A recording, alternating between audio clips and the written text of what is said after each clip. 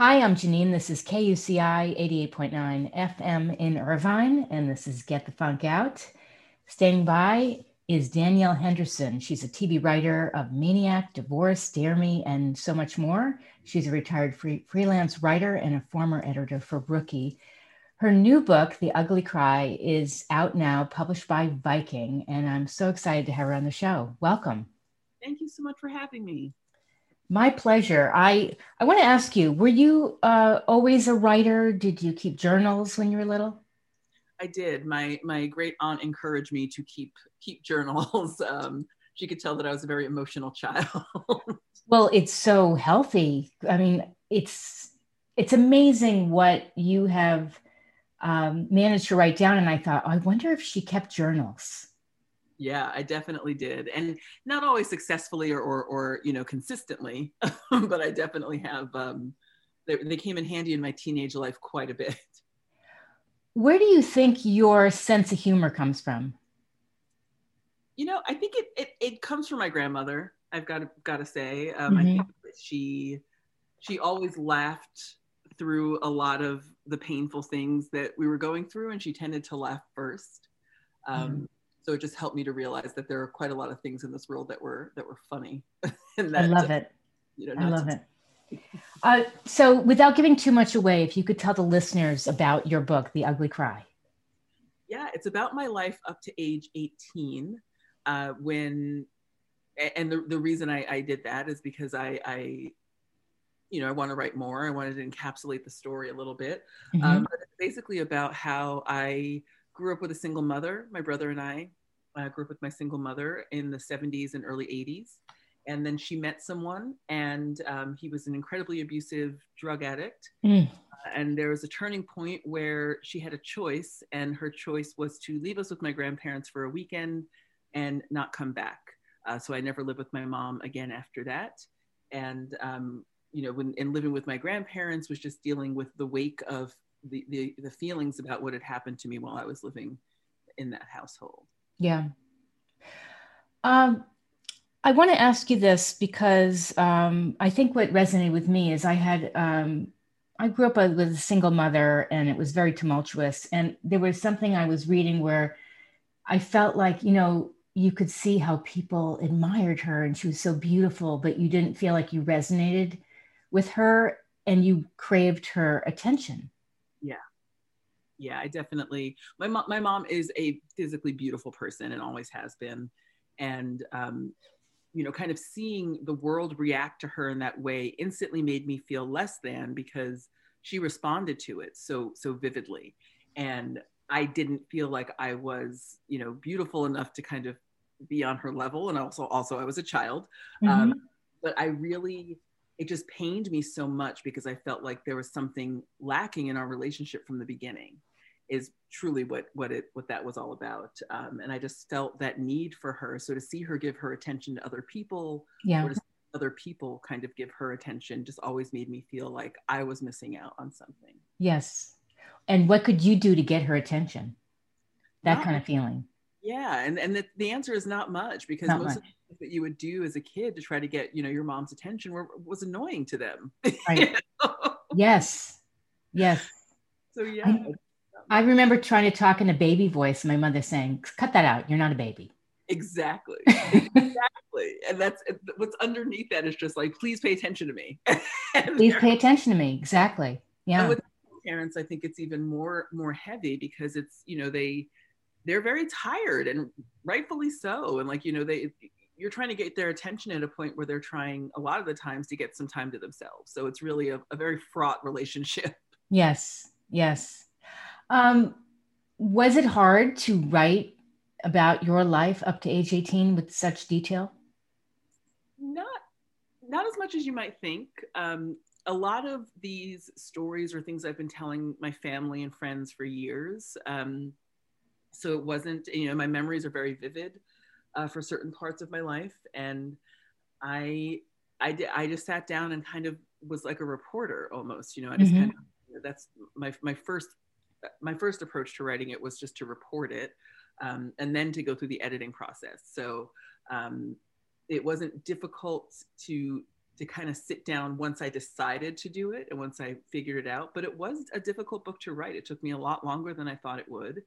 And I had a lot of emotions that came up unexpectedly, you know. So for example, writing about my abuse, I wasn't as difficult as you might have thought, because I just, again, kind of, here are the facts of what happened. Yeah.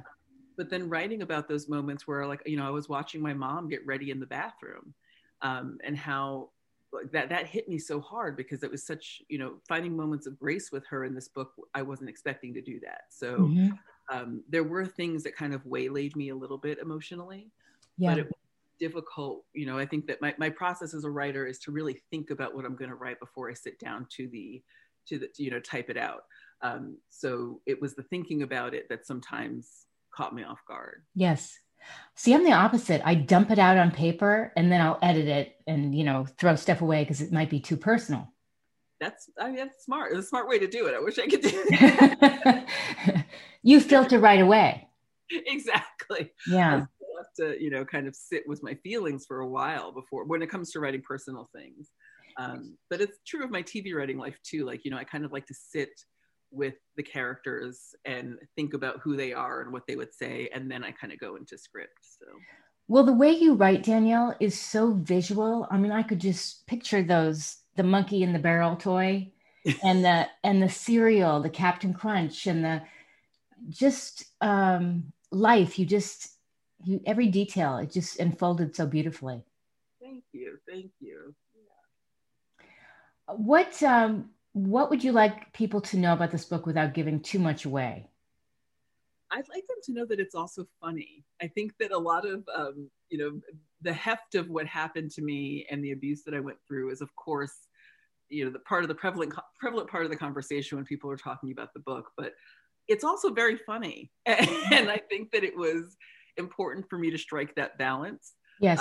So I kind of want people to respond to both and not compartmentalize it as one book or the other. I think it's important to think about it as an entire, a synthesized product. Yes. Yes. Plus, I really believe, Danielle, that having a sense of humor when you've been through a tough childhood really helps you. I mean, I feel like you, maybe even as a child, you saw the funny in things that were heavy moments. Yeah, absolutely. I mean, it works to my benefit and also to a disadvantage at some point. You know, there were, as an adult, as I started getting into therapy and going through, you know, some of what happened to me, I realized that humor was sometimes what I used to deflect my deeper. Sure.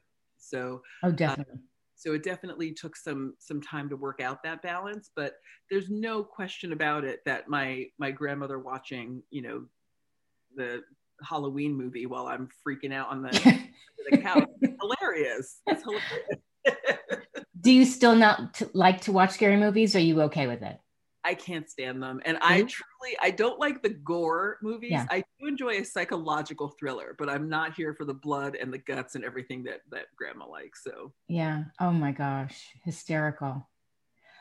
And then as far as people that are listening to this and they're writers and they are struggling in the pandemic with, you know, trying to get their projects going, any advice?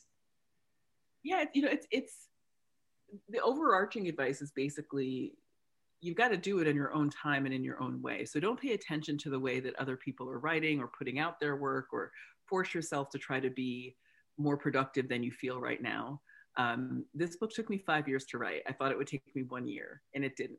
So work at your own pace. The story will come as it needs to. I know that is the most frustrating piece of advice, but it's true. Yeah. And also, you know, if there's something that really helps me out when I feel blocked or when I feel like I can't move forward on a project, is to work on something else. So, oh my gosh, yes. Yeah, like I feel like if I have enough creative outlets that I never feel completely stuck. So if writing right now isn't working out for you, go knit something, or you know, journal, or write something in a different way, or challenge yourself to do a short story instead of writing a whole chapter. Or, you know, there are lots of different creative outlets that could be more useful than sitting down and feeling bad about what you're not able to do. And I feel like that really resonates with me, by the way. I feel like when you go off and let's say for me, it's writing a short screenplay, you can come back to that book idea with stronger ideas, with something resolved. 100%. And you can come back to it with different a different emotional palette, and you can come back to it with, a different way into the story. So yeah, I completely agree. Where can people find out more about you and the book? You can go to my website, daniellehenderson.net. The .com is a fencer, someone who's a fencer, or an athlete. Okay. I am not the athlete. So if you find yourself at .com, go to .net. And my Instagram, I post constantly about my life there. So it's just my name, Danielle Henderson. And by the way, your first book, Feminist Ryan Gosling, how did that come about? That was a part of my homework for graduate school. So I went back to college when I was 30. Okay. Spoiler alert for the end of this book. I did go to college for a year, didn't take. So I went back when I was 30 and then immediately did grad school. And my major was gender studies. I saw that. Yeah, I found that the homework very difficult because it was very theory based, and I'm not a very theoretically based thinker. So I made some flashcards for myself as a way to, again, find humor in the situation of what I was dealing with, and that's what came out. I love it. You mentioned that you also, on your website, daniellehenderson.net, the past 20 years, you've parked your full wildlife in Alaska, California, New York City, Boston, England, Rhode Island, and Seattle. Yeah. Wow. Yeah. I moved a lot to try to figure out where I fit the best and to try to have the most experience I could. So I lived in Alaska for 4 years. I was a glassblower in Rhode Island. Like, I just tried a lot of different things. So there's more books to come for sure. So cool. And I'm so glad you survived the bear chase. Thank you. Thank you so much. Danielle, I have loved this. I know you're in New York, correct? I am. I moved back to my hometown last week. Oh, that's wonderful. New York City or Warwick? Warwick. Yeah. Okay. Yeah. I bought a house and my grandma's going to be moving in. So. Oh, full circle. Full circle. Well, someday I hope to meet you in person. I do as well. This has been so lovely. And congratulations. Thank you so much, Jeannie. I appreciate it.